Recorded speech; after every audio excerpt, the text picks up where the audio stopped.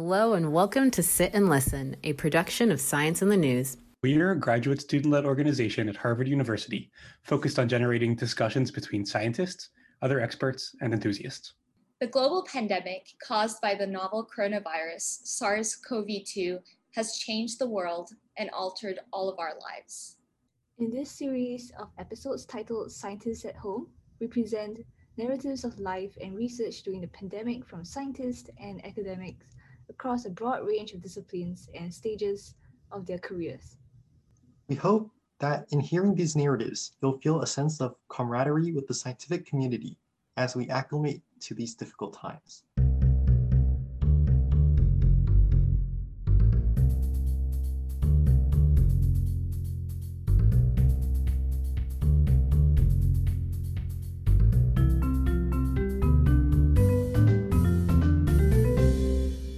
Hello and welcome to Sit and Listen, a production of Science in the News.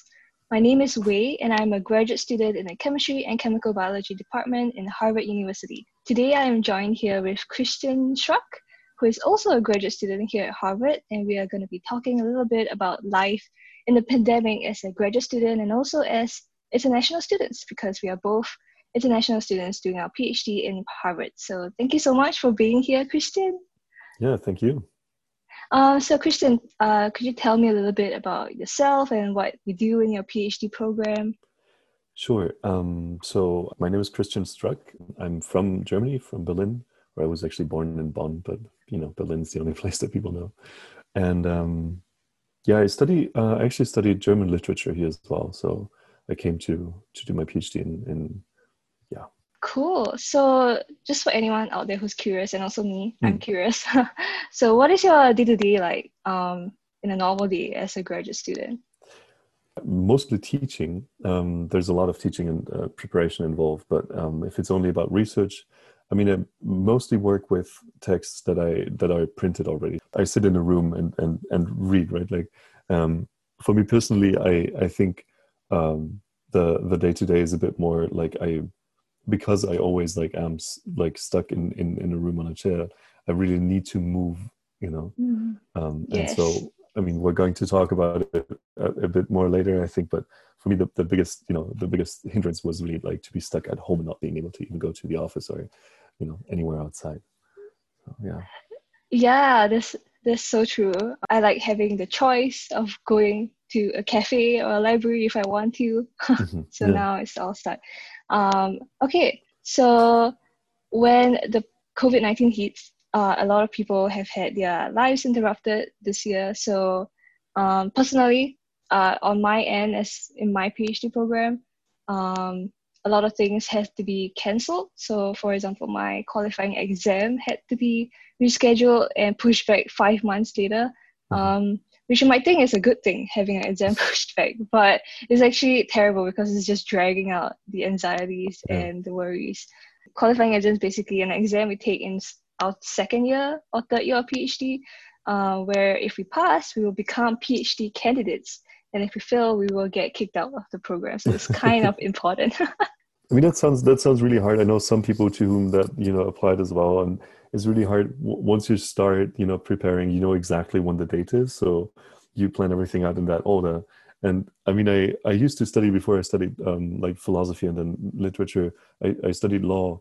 And the one thing that everyone was always doing was learning against forgetting. And it's the worst learning because you keep doing the same thing, right?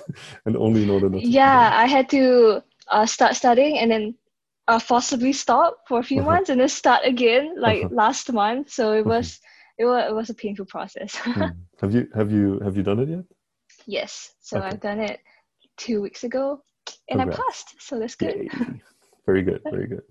Thank you. And I know some people who were exactly in the situation you were in, okay, now stop and then start again. No, now you have to relocate and live somewhere else. So, okay, postpone it again. And then, So. Yeah, I feel like the pandemic has definitely made a lot of the school responses very terrible, where it used to be very planned out. It's in this day you'll do this, in this day you'll do this. But now it's just I don't know, we'll see. And then you've just been waiting, floating in the air for months. Right. What about you? How has COVID impacted your life as a graduate student in terms of like research or teaching? I mean, so I think the main impact was just, you know, like that the libraries closed for a few months, and for me it came in a moment when I was changing topics, where I just had finished one topic, one chapter for my dissertation, and needed to get into the next one. And I mean, that was exactly the moment where I would have needed the library the most, you know, to get into like the basic research. And I mean, you can do some things online, but really what you need is, you know, access to walking around, to like flipping through some books and, you know, being able to see, oh, this is relevant, this isn't. They refer to this source that I need to look into, you know, and then maybe it's still not relevant for me, but like, you know, at least have looked at it. And to not have that place really, and that like the flexibility of input from it was really bad. And then I will need to visit one archive, and I had planned to do that in the summer.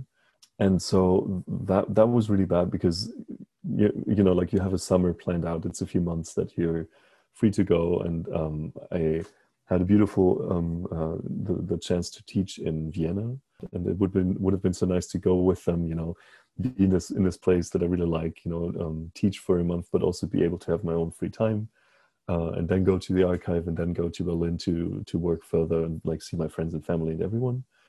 And instead of that, I was here. I was stuck pretty much, like couldn't really travel. I mean, that was like the case for everyone. But then instead of teaching 1 month and like having some free time, I taught over two and a half, or like nearly 3 months, and like had to prepare a lot more, like, you know, be responsible for my own course. So the summer was pretty much teaching only, instead of being like a lot of research and a lot of, you know, like also, you know, maybe breathing a little, you know, seeing friends and family. Yeah, I think that was like a big thing. And then also, I mean, being also stuck in Boston, where it's like significantly more expensive than anywhere else, at least for me, right? Like Berlin is like a lot cheaper than Boston. That was rough. I think one thing that I really would like to say, which is weird because it's such a soft argument, right? But I do feel that there's a lot of, you know, changes in your rhythm of how you lead your days, but also how you like work emotionally, right? Like the fact that you cannot see friends, the fact that you cannot, or like that it's hard to see friends, right? The fact that you cannot, like, you know, go about with your normal days. Everyone suffers the same, right? Like everyone suffers from that the same way. But if you're stuck again, like in your office or your room every day, and there's like not much social interaction to begin with, the ones that you really need are the ones in between or after, or, you know, like if that's taken out of the equation, I think it feels a lot less stable and a lot less, you know, passable to focus. And for me, the most palpable effect was that I couldn't focus well. And also being on dissertation completion fellowship, so I'm officially in my last year, I think the biggest problem will be if I really will be able to finish, you know. And if I won't be able to finish, then the year after your dissertation completion fellowship, if you still are a student, you have to pay fees, and it's not very clear if you get teaching. And so, you know, like the whole situation is a bit different also, because, and that's like very specific to international students, which I find very interesting, is that in order to maintain your visa status, you need to be able to show that you can sustain yourself. So the amount of money that you need to make officially for that year after the completion fellowship is like, I think around $35,000. But the amount of money that you can make as a graduate student teaching gets you to a bit more than 20,000. So you would have to have other funds from, you know, working earlier or from having rich parents or whatever, right? And to that is the case, that there's like nearly no way that you can make that in the arrangement that you have with the university and with the government, like with the visa regulations. That is kind of feels a bit bad. And then of course, like on top of all that, there was like, you know, the Trump administration constant attack on international students, which I think, you know, you will also be able to say things about. Yeah, there's a beautiful segue into what I feel we should transition into and that is how the pandemic has been affecting international students. So I think before we talk about that, I kind of want to talk a little bit about like even pre-pandemic, people need to realize that there has been like a lot of restrictions on international students in general. So I've been an international student here in the US for about 6 years now. I was here for undergrad, and then now I'm here for grad school. And I'm originally from Singapore. So basically, there's a lot of restrictions that is already on international students, even though I don't necessarily know all of them. But personally, what I know is the travel restriction has always been in place, where if you want to go overseas and come back to the country, you need to get a travel signature that only lasts for a year. So you have to keep getting signature, keep visiting the international student office to get a signature in order to leave. And also, if your visa expires, you can't re-enter the country, so you have to make sure to renew that with the US Embassy every time. Thankfully, for my country, when I get a US visa, I'll get it for like 4 to 5 years, and then I don't have to worry about it. But I know people from China, their visa will only last for 1 year. So every time they go back home, they have to reapply for a visa. And it is a big issue because it's expensive to apply for a visa. And it increases the risk and anxiety you have, because every time you apply for a visa, there's a chance they might reject it, and then you can't come back to. Yeah. So these are all the restrictions I know pre-pandemic. Mm-hmm. So what I know right now is that with the pandemic going on, the restrictions have definitely drastically increased, and also unequally. So there's a lot more restrictions on certain countries than others. Where I'm from, we don't really have that much restrictions. So I know a lot of friends from my country who went back home and then came back successfully, and they can continue their lab work. But I know people currently who are still stuck in France and the UK. They went back home, I guess, for the summer, and then just never got to come back, even till now. And it is already November. Yeah. So yeah, I was wondering if you could share anything like specifically about the travel restrictions that you know of, that people have been suffering from. Yeah, I mean, I think what you say, right? There have been so many regulations that the Trump administration has tried to pass, and they really make it hard, or they would have made it very hard for people to travel and like to just continue their studies, to be honest. And I think, I mean, clearly people from China are hit the strongest because, because of the completely, racist policies that are in place, or that like would have been in place. And I just like, I mean, one Chinese student contacted me and told me their story. And so I was, there's always like a background check involved in that, and, in getting a new visa, and, that might take like 3 months. And so, and like, of course, is like, very expensive. And so if you have to do that every time again, right, like it's just impossible. And so it took them 3 months to get the visa renewed? To get a background check for the visa, and then you still have to wait for the visa renewal, Wow, okay. So, I mean, there are so many stones that are in the path to just being a student and like being able to do what you're actually supposed to do. So that I think was like, one of the examples where I thought, okay, well, this is incredible and way worse than like I would have ever experienced.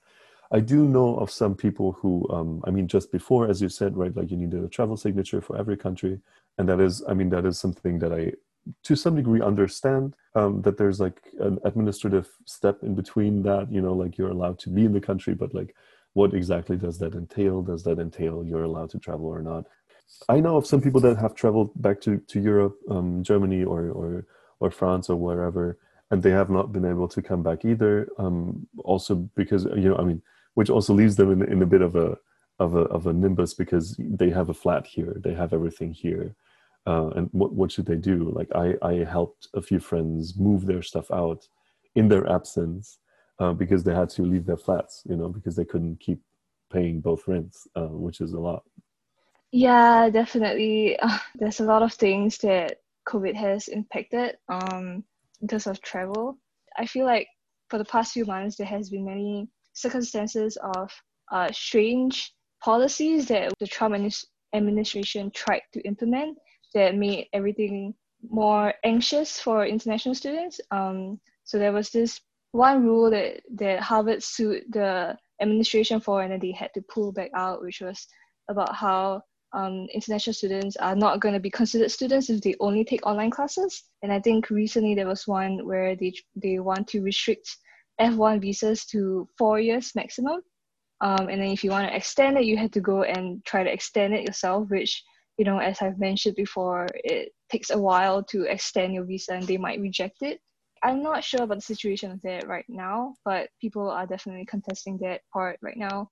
The second regulation was a bit insane because what it did, it was not targeting the visas directly, it was actually targeting the duration of stay, which was like on a document that's called I-94, which is the document that you get once you enter the country. And so it was not really like you would still get the visa for the amount of time that you would get the visa for, but that the document that allows you entry would force you to either leave the country again and re-entry, or to renew that document, which is not the renewal of the visa, which would be even harder to get, right? So you would need not to leave the country and apply for a visa again in your country at the embassy or the consulate, but you would need to apply for a renewal of the I-94, or like an extension of the I-94, the duration of stay, with the agency, I forgot their name, that issues them. So what you needed to do is you needed to extend that, and I think the cost for it was, how much was it? It was like 200 or more. I don't recall the number, Wow. but it was like really, maybe even 400. It was really expensive to renew it, and you needed to, you know, it was also like with biometric scans and whatever, and like all these things. And so I think, yeah, it might have been 450 actually. Yeah, it might have been really high. There again, right, like the discrimination on the side of the Trump administration came very, very well through, because they wanted to have 4 countries. What was it? Sudan, Iran, Syria, and China, of course, were on the list that were 4 targeted countries. And then they made up this argument that the visitors of which had already overstayed their duration of stay in the past, those people also were on the 2-year instead of the 4-year duration of stay. So depending on the country where you are from, where you're traveling from, but of your citizenship, your duration of stay was either 2 or 4 years. And when you were from one of the 4 countries or on that longer list of countries with this weird new category, you had the 2 years. And the list reads very much like, you know, people they don't want into the in the country, you know, and it's insane because it's the argument for it is so much tied to how many people already like are coming into the country from those places that it's not a very good argument to begin with. But this was the second regulation, and the first regulation. Can you say it again? Like it was a rule that said that if you are an international student who only do online classes. Right, the online classes. Sure, thank you. And the first regulation was interesting because it was not really that much of a decision, but it was because it always had been the case that were in place, right? Like they didn't include universities that were only online in those regulations. So if you were at a university that only had classes online, you didn't get a visa based on that period, because it didn't need to be in the country.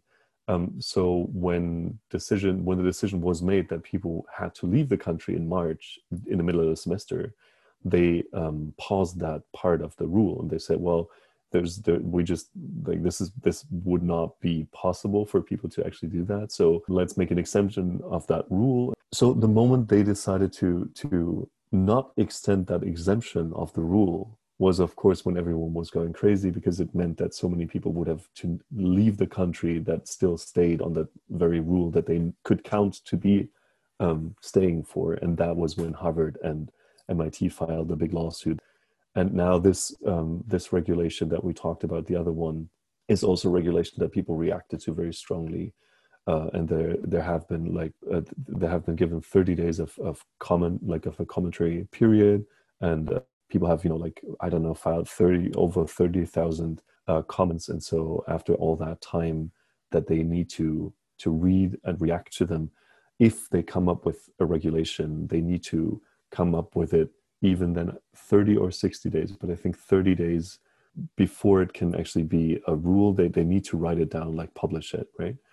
And so the hope, everyone's hope is that, since Biden has won, the hope is that they cannot publish anything after the time it takes them to work on the commentaries, right?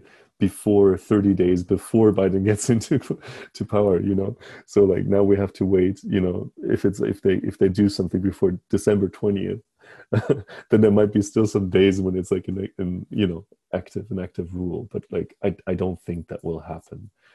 Thank you so much for all of the explanation. That was really helpful. So are there anything else you would like to talk about, how this pandemic has been affecting international students?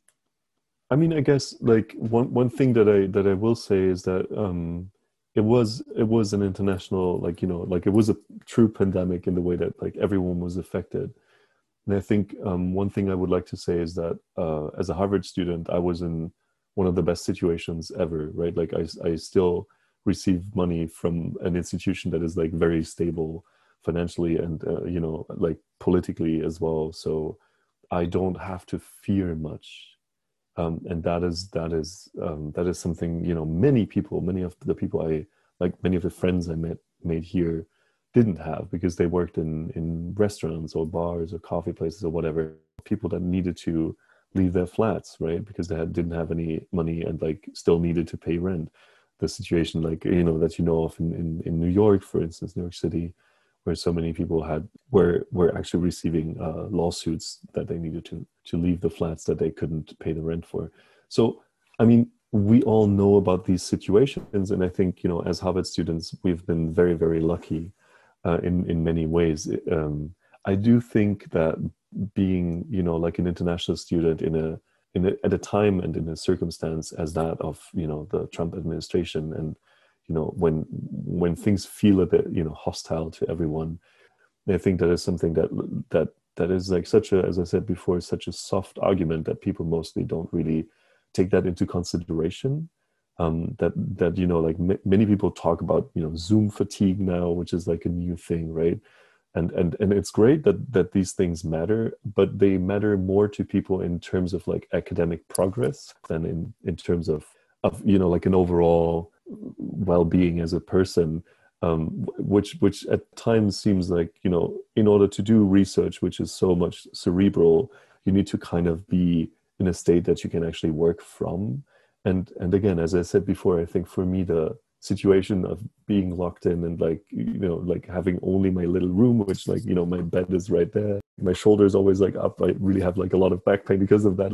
My chair is not ideal. I see your chair and I want to ask you where you get your chair from, so these things, right? You start thinking about your life and your surroundings in a totally different way, and being stuck in one room, under the roof, being in all these circumstances, again, in the best situation possible, but still it affects me in a way that I think the progress I have made over the last months is way below what I would have made without the pandemic, and with the normal circumstances of being a very privileged person.